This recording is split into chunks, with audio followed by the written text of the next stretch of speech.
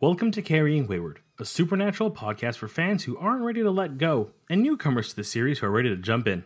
I'm Drew Schulman. And I'm Marie Vigourou. In this episode, we're diving into Supernatural Season 1, Episode 14, Nightmare. Let's get this show on the road.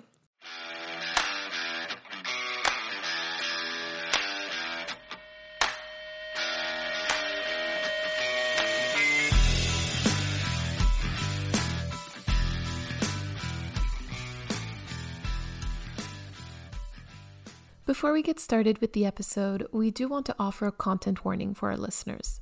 Because of the nature of the episode, we will be discussing domestic and child abuse, as well as suicide. If those aren't topics that you're feeling comfortable with right now or at all, you might want to come back for this episode a little later or skip it entirely. Take care of yourselves. Take care. So, Drew, that was a big episode. What did you think? Yeah, before we even get started, this is, I think, the first time in a while that, one, I had zero idea going in what I was getting into. Like, I maybe watched this episode, or, okay, I kind of, this one was completely, I'm legitimately convinced I maybe just didn't watch this episode my first run through. Like, maybe it just got skipped, or wasn't one that I watched, or was the week I was away, so I skipped it. I don't know, but I have no recollection. So then it was a really good surprise, I guess, or maybe not good surprise, but there was definitely some shock value to it. Oh yeah, no, I record myself watching every episode. For anyone who doesn't know, it's just in case we ever need the content. Mary thinks I sound funny when I do it, and she likes the idea of having those on record. And I told her before we recorded, there is a loud expletive in the middle of this recording because at that moment I was legitimately like, what the F? Are you ready? Recap? All right, 3, 2, 1, go. We start with Sam having another premonition dream. In this dream, he is seeing someone suffocate in their car. We just think this is something supernatural only because he's dreaming about it. He convinces Dean to just get on the road and go. Unfortunately, they get there too late. They dress up as preachers to go attend a funeral service to learn more about what's going on and find that there's no real spirit or specter. There's nothing haunted about the house. Everything just seems like this isn't supernatural, but then why was Sam dreaming about it? And then he has another dream nightmare, but while awake, and sees the previous victim's brother get murdered in a much more bloody fashion, which we'll get to later. And he kind of sees something in the house with him, like he's not alone. There's clearly something there, which we as the audience see as well. They go to try to stop him. They can't in time, and he dies. They then think it must be a connection to the son, so they go to look into his past and find out that his father and brother were beating him. And they're like, okay, it must be connected to them somehow. And then he has his third and final nightmare, Sam, again while awake, and finds out it's actually the son who is using telekinesis to murder people who wronged him and is now about to murder his stepmother and Zelda. And they go and they try to save her, and things don't go exactly as planned. They learn some interesting secrets about each other and some connections that why they may be linked in some way. And then they try to save the day, but unfortunately, sad ending, and I'll kind of end it there. All right, 19 seconds left.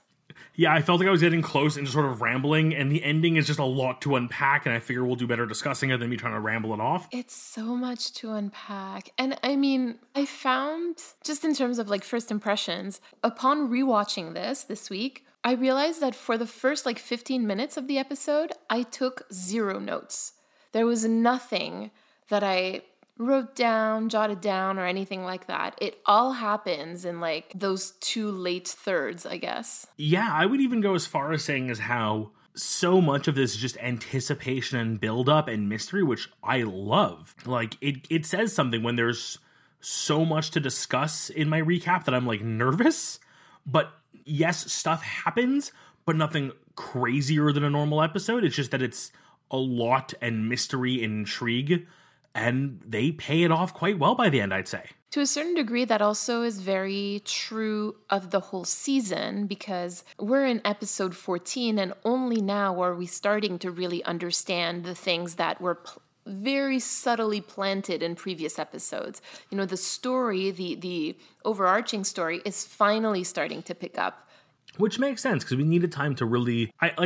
we have done so much to analyze these brothers and the world and their lives. We are now at a point where we know them so well. We've seen the good, the bad. We've seen what they show to the world, what's hidden inside. We've learned secrets and mysteries about them that they're really fleshed out. We can now start to explore beyond them into their world and their life. Yeah, exactly. So I'll just say this, in terms of the long game, the only thing that I'll mention right now is that we have our very first blood splatter. And a hell of a blood splatter, I might say so myself. Story-wise, I see a lot of notes, and I understand why. Because this is a very Sam-centric episode, yes. But more than just Sam, it is like foundational level mythology and lore being very abruptly handed to us, like peeking at the first page of what is to be a whole novel. Yes, I think that's such a beautiful and visual way to put it. This episode really, like you said, is very Sam-centric. Like, I barely have any notes about Dean in here. And most of the notes that I have about Dean are really related to Sam, so... yeah, pretty much. Yeah. Is there anything you want to start off with? I'd rather let you lead, let me follow, because I just want to jump right to what I assume is going to be the end of story time. If we go again chronologically, we're seeing another instance of Sam freaking out and then Dean trying to ground him, right? When they're in the car, they're going to try to save Roger Miller, who's the uncle, Max's uncle. Yeah. Sam is spinning out, right? And Dean goes, we face the unexplainable every single day. This is just another thing. And this is really reminiscent of what happened in Home, where he says, if this was any other case, what would we do? So we're getting that dynamic again of Dean trying to keep Sam grounded. But in this case, and in that episode, we were actually wondering what makes this case so different for Sam? Well, I think we have our answer. Because Sam replies, it's never been us. In that exact scene you were describing, the line that Sam feeds Dean, which is can you seriously tell me this isn't freaking you out? And Dean eventually does say, I'm not freaked out. I don't think anyone on this planet would believe him, but at the end of the day, he's saying what he knows Sam needs to hear, and I think even if we can all look at it and go like, I don't believe you, and even if Sam maybe understandably doesn't believe him, at least hearing it calms him down because he needs it. And that is just Dean stepping up and being what Dean's always been, being the older brother, being a parental guardian almost. Mm-hmm. It's an act of love. It's an act of love, yes. And I think in that moment we really see some more of Dean's true colors. And that's really, that was my big Dean takeaway from this episode, is just that I think he could, like in a more calm moment, turn to Sam and go, yeah, I'm freaked out. We'll figure it out. We'll deal with it. It's not as freaky as other things we've seen. It's freakier because it's you. But it's something we are going to deal with. And in a calmer moment, I think could have been a really good bonding moment. But given the panicked moment, he knew it was better to just lie. And I think that there's also a part of him, this is just another instance, I guess, of Dean saying one thing, but then meaning another. There's a lot of reasons why he does that. And in this case, like we discussed, I think it's an act of love. It's a way of making sure that Sam is comfortable or more comfortable than he currently is. It's a way to make sure that he's still functional. I want to talk about their reaction to finding out that Max's dad used to physically abuse him. We hear the sentence, he was a mean drunk. I feel like when I hear stories like that, my foremost reaction is to express surprise, then sadness, and then anger. But if you look at their reactions, the boys really jump directly to anger. And I think that kind of ties in with another moment later, which is Sam kind of being thankful for the way John raised them. Mm-hmm. As much as we've seen that this wasn't an ideal living situation, this wasn't the ideal childhood, especially for Sam, who inevitably ran away from it. I think they both realize how close they were to having that, mm-hmm. and how they have seen someone basically, they're basically seeing what John could have been, through that description, even before they understand the other connections. They're just seeing a father who drinks, and rather than, helping and protecting and raising his kids, has turned to abusing them. there is just an immediate level of, like, that does not work that way. Like, they skip past the other stages because the other stages are basically just gateways to get to the anger. This is them skipping right to the anger because they understand fundamentally how wrong it is. Yeah, I agree with you on that. The reason why I'm bringing this up is because whenever I jump straight up to anger when I hear something that's upsetting is because it's something that I've experienced. I was wondering if that's possibly something that they could relate to personally. There's also, just a little later, right after that, there's a clash between Sam and Dean about what to do about Max. Dean wants to kill him and Sam doesn't. And I think that this is an important conversation to have because this is now the second time that Dean is suggesting that they should kill a human being and that Sam opposes it. And I wonder if we could maybe like scratch at that a bit. I think there's two important points in this, and this is one that really stuck out to me. The very surface one is kind of like the one we had in Faith, which is just the idea of killing a human, even if they are doing something, albeit evil or dark or whatever. It's just a level of Dean sees this as, this is a supernatural thing. Like, he almost removes the humanity from this thing as soon as it becomes a supernatural entity, whether it be summoning a Reaper or using powers to hurt people. This is now a supernatural creature, regardless of whether it may have once been human or not. And to Sam, no, it's still a human, but even more importantly, the thing Dean is saying, let's kill, is very much a Sam. Bingo. In the previous episode where we discussed this was in Faith, there was no real connection between the healer and the boys. But here, Max truly is, I mean, he's a dark mirror for Sam. We'll talk about that a bit later, but Sam sees himself in him. And not even like a little bit, like way too clearly. Yeah. Dean is literally saying, if I come across anyone with psychic powers, oh, they better beware because I'm going to murder them. And Sam's all like, me? Please don't? Yeah, I mean, I think it shows like the way that Dean, on the surface, is seeing things as very black and white. And this is this speaks so much to his character too, because after all of this, or during this journey, I guess, he's going to develop like a much more gray area, I guess, vision of things when it comes to, you know, quote unquote, that's a monster in my book. So again, I think that there would be a really interesting analysis to be done about that. But this is a Sam episode. We said we were talking about Sam today. But even just from a story perspective of, I mean, this is someone who was raised like a soldier. You hear these horror stories. You see it in film and TV, and you hear stories about it of people doing things during war they look back on later and suffer from, knowing they've done these things to these people. It's like, yeah, that's an enemy soldier. Your job is to make them not alive anymore. You do what has to be done. But then when you have to come back to reality, you leave these war zones, you come back to a normal life, you think you live with the fact that you killed somebody.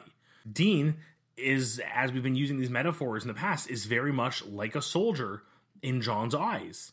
He has been given an order by John that supernatural things that do bad need to be taken care of.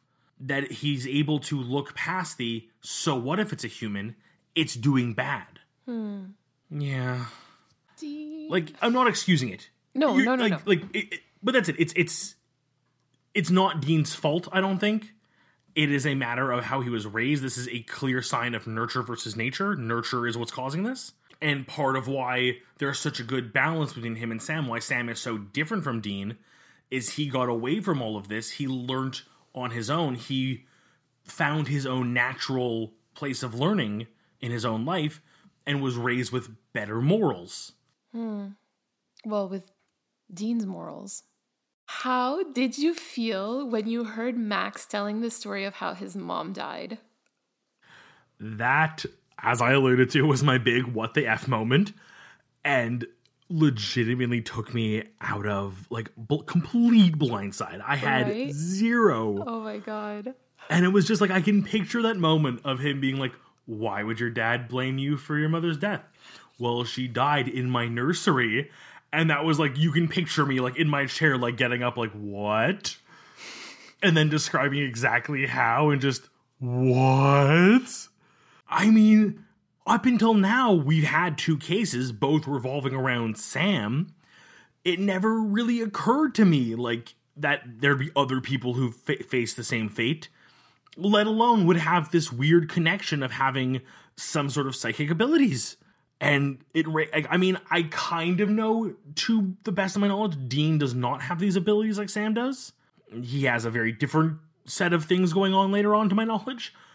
But it raises the question, like, why Sam and not Dean? What is the difference? What's the connection? It raises so many questions. Sorry. Mini storytime rant. Remember when we started this podcast and I told you, I'm like, I want to feel that feeling of watching Supernatural again for the first time. And like, to hear you describe this is basically how I felt. Like, I remember watching this like in my bed, on my laptop, in the dark, and just being like, oh no, I have to turn on the light because now I'm too spooked. It was just like such an important moment. Like, ugh. So thank you for sharing that with me. I really do feel like I'm watching it again for the first time. I'm really glad I could do this. I know that was like really a goal of this show, so I'm happy I could share it with you, and I have it recorded if you want to listen to it. Funniest thing too, if I can just go a little bit into the storytelling of the aspect of this, it goes against so many things I have asked for. I always ask for the like, give me little hints, don't like just blatantly tell me something. But this was such a big reveal that it worked. I think it was worth the wait, it was worth the reveal, it was worth the wow moment. So now that we're in there, can we talk about how quickly Sam went from like, our families are cursed, to like, you and I were chosen? Yeah, that was a really, like, that hit me right away. That's a weird choice of words. Right? That to me is like, subconsciously, do you know more than you're letting on? Like, not that you actually know, but like, does that word come to you for some reason? You don't know why? Because that is a weird thing to say. That's the second time though. Remember when he's like, something's starting? And I was like, yo, this is weird. It's almost like he knows something, was hypnotized to forget it, but it's like leaking through a little bit. I can't tell if it's supposed to be a thing we're catching on to, and that's I'm going to lean on you, or we'll get to eventually. Like, are we going to find out that, yes, there's something more to Sam than it makes sense that these are the words he would choose? Or is it just, like, weird writing? Well, I'm not entirely sure, and that's, I guess, why I want to have that conversation with you, because when everything does come to light, there would be no explanation for Sam using this language. And so I'm choosing to look at it as a personality trait. Because do you remember how reluctant Dean was when we talked about Dean as the chosen one in Faith? You know, he was very reluctant to consider that he had been chosen by God to be healed. Sam has no such problem. Sam is like, oh yeah, dude, we're chosen. Like, we have something is starting and we have been chosen to be a part of it.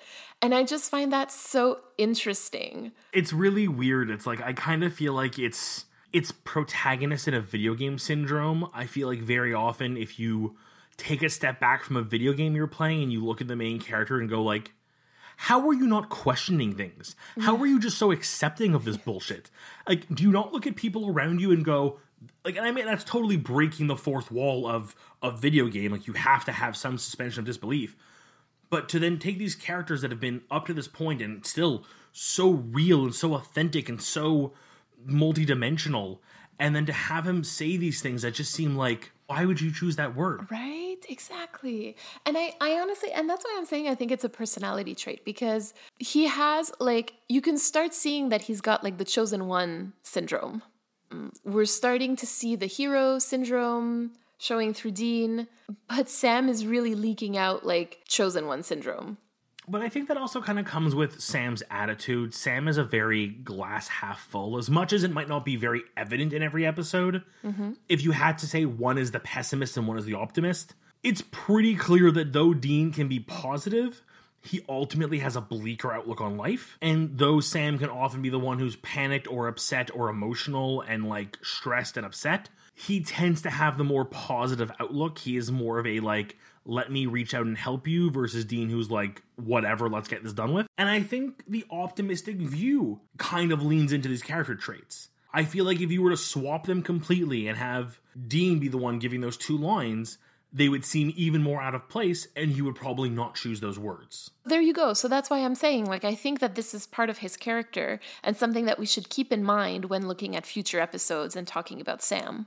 Yeah, I think talking through it with you now, I definitely see it more, and I think I will still be curious to see if we could kind of tie more of there's some reasoning behind the words later. You seem to lean towards no, but I'll be curious to see if we can discuss it more as we learn more. But I think you're ultimately right. I think ultimately it is a character trait. It is a view of Sam. It's letting us see this through Sam's eyes a little bit in the choice of words he uses. There you go. Exactly. Can we talk about the end of the episode? Because there's a lot to unpack there, particularly when the brothers are talking about what might link Sam and Max. I feel like throughout the episode, we kind of go through phases of this thought process. I think the first thing that they bring up is both our families are cursed. Yes. Which then kind of leads into the no, not our families, we are chosen. Which is also weird, given how when it's the whole family, it's a curse, but when it's just him, he's chosen. Oh, Sam. The perfect Slytherin. It's true. It's true. As a fellow Slytherin, I approve. Oh my God, are we a Gryffindor and a Slytherin doing a podcast about a Gryffindor and a Slytherin? But I think it also kind of helps point out the way Sam views his family. Like, he ran away from John. He still disagrees with Dean fervently on so many of John's teachings and just outlooks on life, that when he has to say something has happened, regardless of whether it's good or bad, in this case, I think it kind of leans more to the bad side, he calls it a curse. But as soon as it's happening to just him and it's dissociated from the negativity of John and Dean and his mother's death, it's then a positive thing. Well, I absolutely agree with you. And when you think about it also, I remember talking about how Sam is basically a statistical anomaly, you know, not having had the greatest or the most stable education and upbringing, and he still managed to make it to Stanford, full ride, pre-law. I mean, you know, the chosen one syndrome, you can explain it there, you know? So there's one thing though, and this is really at the very end of the episode where the boys are talking. They've, you know, Max has taken his own life and they're back at the motel. Sam keeps bringing up the similarities between him and Max. Dean actually is pointing out that the biggest difference between Sam and Max is the fact that Sam had Dean growing up. I think that really, you said it earlier, and I think it's the perfect analogy, is Max is Sam's dark mirror self. This whole life is literally a what if Sam was not raised with a father who at least tried to be a better father by comparison to Max's parent, and a brother who took care of him and ultimately was like a guard on top of that. Yeah. If you had to like go back in time and imagine Max in a scenario where he had an older sibling who took care of him versus his abusive father, like stepped in and took the beating to let him get safe and get away, and basically to be the Dean to his Sam, I believe completely Max would have turned out as a much more, I can't think of the right word to use here. I don't want to say better. But a better adjusted person. A better adjusted person, thank you. I didn't want to put any negative stereotype on him for what was forced upon him. Ultimately, what he chose to do, what he did, were reactionary to things that happened to him. And while I don't agree with those things, I understand where he's coming from. Oh, totally. I don't know if you caught that, but the very last shot of the episode is like the door of the motel closing on the boys. Dean turns off the light and then the door closes. And to me, like, that symbolized like the end of some sort of era, right? Yeah, I was wondering what you were going to say, because all I could think of was it kind of is like it just seems like the end of a chapter. Yes. Like I could picture reading any YA novel when I was a kid and getting to the end of a chapter where it's like, oh, and like we just had this amazing reveal and now you're really into the meat of the story. Done. Yes, there you go. And it's so to me, it's like the end of innocence. Because now they're starting to find out what happened, or, you know, the puzzle pieces are starting to fit together a little bit better than they were before.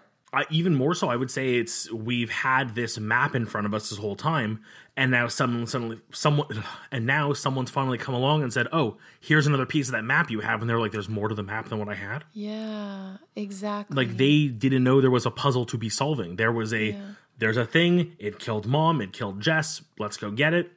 And now it's like, oh, it's killed other people. Oh, the other people it killed also happen to be the parent of someone who has powers now. What don't we know?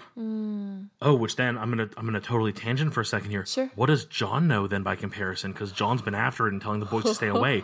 He knows more. What does he know? Well, remember that he didn't want Sam and Dean to see him in home. Mm-hmm. Why? Oh, John, why do you know things? John. Shall we move into critical time?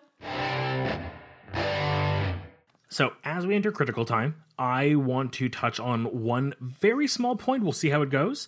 And that is the stepmother, who, of course, we just need to get off and say was portrayed by Aunt Zelda from Sabrina the Teenage Witch, which I adore. Like, I such a crush on her growing up, just saying. Oh.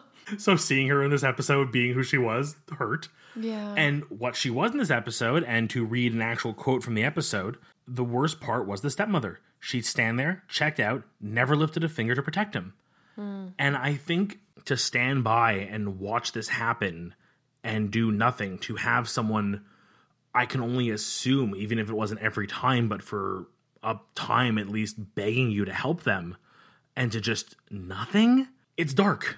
It's harsh. And I almost think that I feel really dark and twisted saying this, but I'm going to say it because I want your reaction. I think she gets the ultimate price for that, which is being the only one left alive at the end. You know, she doesn't get the easy out of being ended. She doesn't get the easy out of having her life taken from her against her will.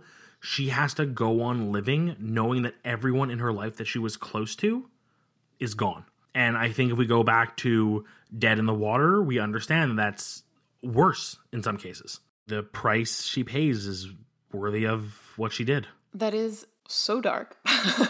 Yeah, I'm sorry, it's really dark, but I want people to understand. Maybe they're hearing it now and this is something they haven't thought of. And it might be something that if even one person clicks and hears this, inaction is as bad as what is being done.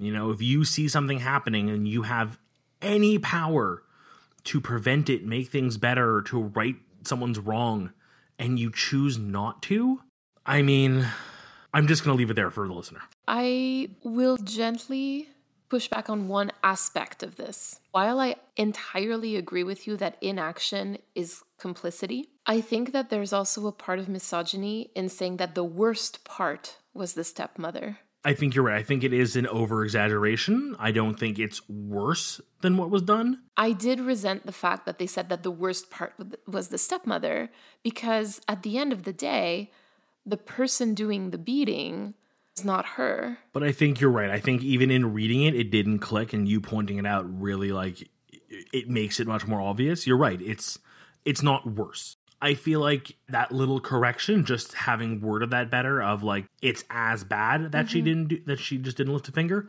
would have made this a lot more leveled, is the only word I can think to describe this right now, because I can't say better. Well, because there's that expectation, right, that women should put themselves in harm's way to protect children from violent men. And just to think about that for a second and pull it apart is just so twisted, right? I mean, to begin with, men should not be violent towards their children. And obviously, I'm not generalizing here. Not all men. This is a very specific situation, but I just wanted to nuance that a little bit, like nuance that discussion. So if we're talking about delicate situation, I'd like to bring up Max's suicide. Specifically, the messaging behind it. We've discussed this in story time, but Max is really introduced in order to further Sam's narrative. He basically creates like what we've called a dark mirror for him, like how things might have turned out for Sam if John didn't focus on hunting supernatural things, you know, if he didn't focus his aggression on hunting supernatural things, and if Dean hadn't been there for Sam. because of just how dark they made Max, it was probably then challenging to figure out what to do with him in order to tie up that loose end nicely. And I think that the writers felt like his death would be easier to write than to keep him alive. In this case, taking his own life does two things. One, narratively, it is the easiest way to end his story without making one of the brothers have to do something that they would later regret. And then I think, secondly, it kind of acts as an ultimate level of punctuation to the what if scenario for Sam. Oof. And I mean, that's incredibly heavy, and I don't think taking one's own life should be played off as a metaphor, a simile for the sake of another character. I think that's as terrible as the trope we've brought up in the past, the woman in the fridge, or just the idea of like, you know, brutalizing a woman to further a man's story. This is, I would say, pretty on par with that. It makes light of a very dark subject. Barely, but it does. But I think that really it does go to punctuate the what if scenario. If Sam really had been raised with a less good father than he already had, and without the protection of Dean, this is where Sam may have ended up. If I can bring it back just a little to something that you said that I think is really, really important. You said, you know, something about without having the brothers having to do it. Mm-hmm. Right? Because they, again, narratively, you can't have Sam and Dean kill him because they don't kill humans, or at least they haven't yet. So who's left? The stepmom? You know, she, as we've discussed, she's certainly not a great person, but she's clearly not a killer either. No, and if anything, I mean, if we can go back to the inaction thing, like, do you really think this is where she would, like, cross that line all of a sudden? Yeah. And so then what's left? There's suicide left. So I understand why it was done this way, but I really feel like the messaging around it is really terrible, because it's basically saying that the only way for Max to find some peace, to stop hurting, to stop having nightmares, is to take his own life. And while I'm not saying that suicide is a failure, it's certainly not a solution to finding peace or healing. I think we've built up Max to still have a connection to his family. There is still a level of what he was taught by his father and uncle and stepmother in the way he was raised. Even if they abused him or through inaction allowed his abuse, they still imparted their way of being on him. And when something doesn't go the way you want, when something is wrong, you treat it poorly, you beat it, you hurt it. And I think that is him taking that to an extreme level. I mean, it's a very sudden moment in the episode. It happens in a split second. It is, you can see it on Sam and Dean's face. It, like, takes them completely by surprise. Which to me makes it even worse. But I think that's also the point, though. In an ideal scenario where maybe the gun wasn't present, they would have been able to talk him down. But given that he was already so angry, that he already had the weapon, air quotes, in hand, it made it so easy for him to make a decision based on the way he was raised that he is the bad thing in this scenario. The bad thing has to be punished. That taking his own life made sense to him in that moment without having the opportunity to be talked down. You know what? I'm actually going to take us on a tangent here because... Please. If you remember, there's that moment where Dean takes the gun from the glove compartment, even after Sam has said very clearly that he doesn't intend on killing Max. But Dean takes the gun anyway as protection. And I think that this goes to show how quickly situations can spiral when a firearm is present. Agreed. And that things that wouldn't necessarily have ended in very dramatic ways might end up that way because of a split-second decision that one might regret later. Yeah, I mean, again, even to go a little further in the episode, we do have a moment where I believe it's Sam who says, if only I had said something different. I don't want in any way or shape or form to make it look like we're saying or I'm saying that this is Sam's fault. It is not. No. This was an action that Max took, unfortunately, his own choice. He was not led there circumstances and, nurture and nature and the life he lived led him there. But what Sam says, though, at least, is had they been able to say more, had they been able to have more conversation, it's not a matter of Sam said the wrong things. It's that Sam was not given the chance to speak to him. And again, like you said, the presence of a weapon like a gun that is just instant. There are statistics out there to show that there's a higher likelihood of somebody taking their life when there is a firearm present in the house. So I think, I don't know, I'm going to maybe choose to look at it as a message. This wasn't how I wish they had written the episode. Because if I can sort of take us back to that discussion that we had about healing versus curing in Dead in the Water and in Faith now, we've had this discussion twice about the false narrative that in order to be healed, you have to be cured. That's what Max, interesting Freudian slip there. That's what Max really wanted. He wanted to be healed. One doesn't heal from years of trauma by just getting rid of the people who traumatized him, right? Like you do that over time by working on yourself. But he was looking for the cure. Mm-hmm. Now, we're going to start naming names here because this episode was written by the same people who wrote Dead in the Water and Faith. Oh. And that would be Sarah Gamble and Rael Tucker. This is the moment where we're starting to see patterns from the different writers in the writer's room. And this becomes central to the production and the critical discussions that we'll have about the overarching decisions made in Supernatural. It does explain why I enjoyed this episode so much. I mean, so far she is 3 for 3 on good episodes, Sarah Gamble. Absolutely. Just saying. Oh, no, definitely. And 3 for 3 on that healing versus curing, too. Yeah, which is interesting. I like that as a narrative she seems to enjoy playing. I hate that narrative. It's a false narrative. No, that's what I mean. I dislike it as a narrative. I like the conversation it allows us to have. Yes. And I think in this case, we can even read it as this character, Max, believes that he needs to be cured, which is to get rid of all of these negative feelings. And in a split-second decision, decides the only way to do this is to take his life, rather than, face the fact that that isn't what curing, that there is no instant cure for this. It would take time. It would take therapy and self-reflection and realization and growing to get past it. And maybe you never would. Very likely you would never be cured, but you would begin healing. Absolutely. So I think in this episode, despite the fact that it does bring up the narrative that we both dislike, it secretly brings up our point, which is that the only cure to fully remove the pain was to end his own life, which we both know, and I hope every viewer knows, is not the best solution. Something else, though, you brought up, which actually I want to circle back on super quick. Sure. The idea of the gun being such a catalyst in this scenario that it makes things so instant that it becomes, so much easier to choose suicide because the gun is there.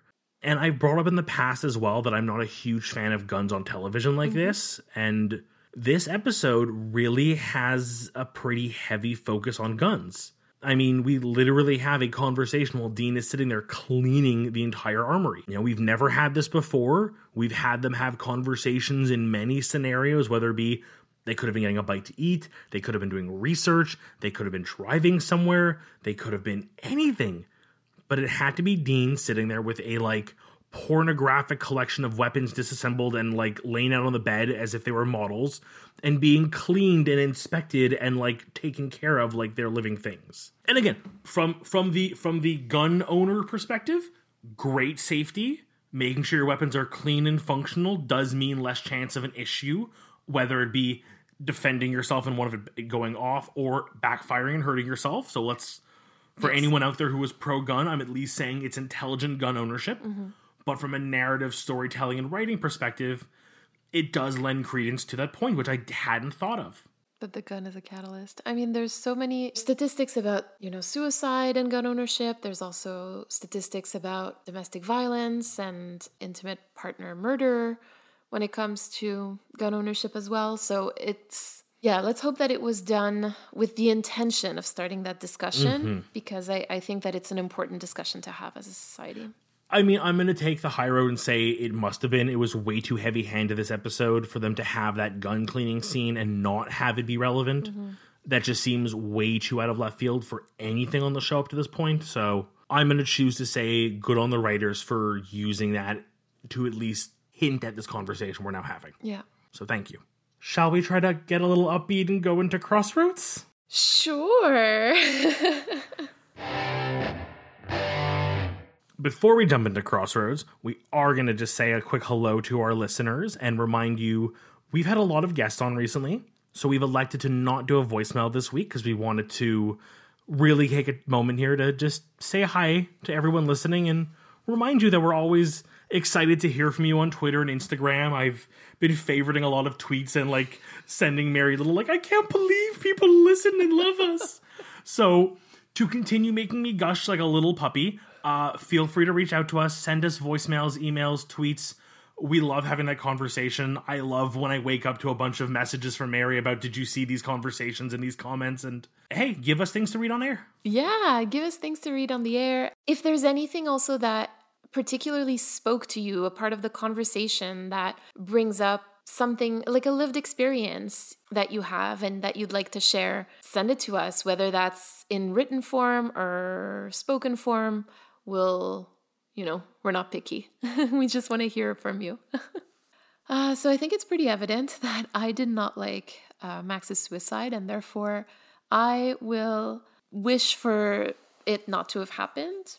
So then that means that they would have had to keep him alive, and then eventually having to sort of like close that loose end in a different way. But I think that especially with the show, and I'm not sure at this point because Supernatural, Drew, just so that you're aware, then eventually becomes like a show that's very much like their motto on the show is AKF, always keep fighting.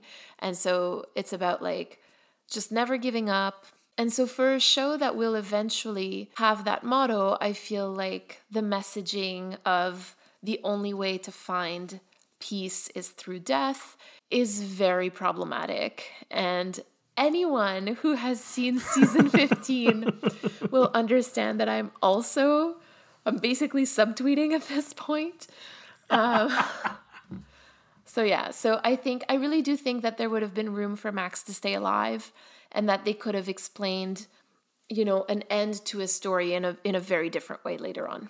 I agree 100%. I think that as an initial reaction to this episode, that was right where my mind went for a Crossroads deal as well. I think it's a very, I don't want to say like the easy picking. It is a very ripe choice. And I think it's the kind of thing where you actually could have taught a really good lesson, if I can tangent for a second, and just imagine a world where they do talk him down and they convince him that he needs to start healing and that he should turn himself in and admit that he killed his father and his uncle because of the abuse he had suffered. And he wants to start turning it around. So he turns himself in, and, whether it's how you would tell it down the road without having to go back to him. But, yes, he's in prison, but he's seeing, professional help, and he's learning to deal with his emotions and beginning the healing process, accepting what happened, what he's done, and moving on with his life. Exactly. I think would have been, it wouldn't have been as easy a writing experience, but I think it would have been a much better one. More humane, perhaps. Yeah. What about you, my dear? For my Crossroads, it is a bit more of a technical one, but I think it has to do with that cheap out moment where we see Dean die, and it is then revealed to be another one of Sam's waking nightmares.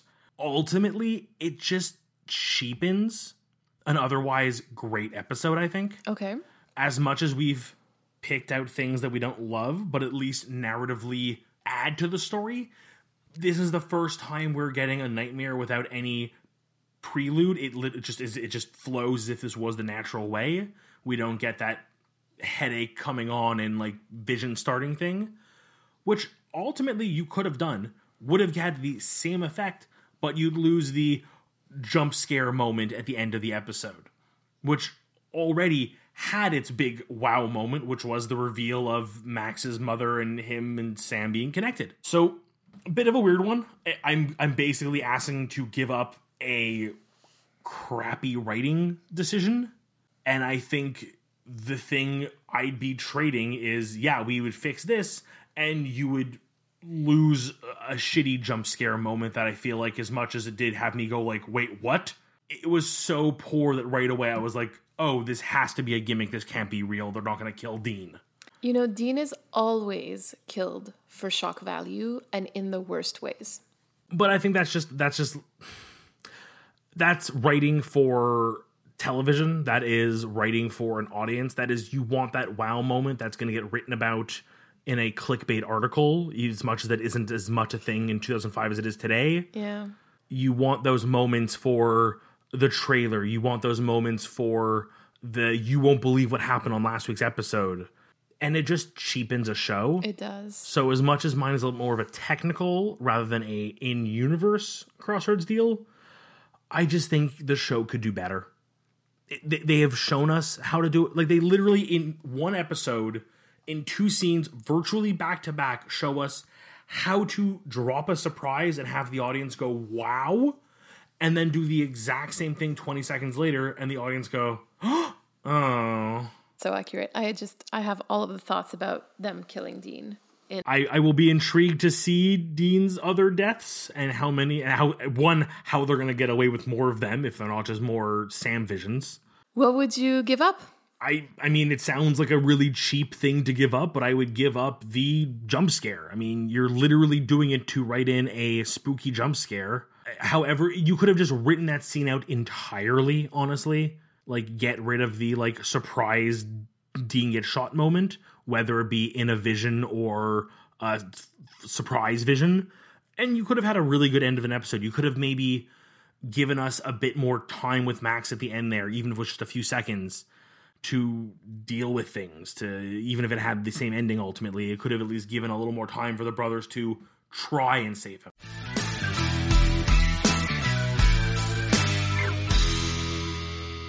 You've been listening to Carrying Wayward, a supernatural podcast produced by Rochelle Castellano, hosted by Drew Schulman and myself, Marie Vigourou. Help us keep the conversation going. You can send us a voice recording at carryingwayward@gmail.com or mention us on Twitter or Instagram using @carryingwayward. Subscribe on Spotify or Apple Podcasts for weekly content, including special episodes. And leave us a review on the platform of your choice. Until next week. Carry on, our wayward friends.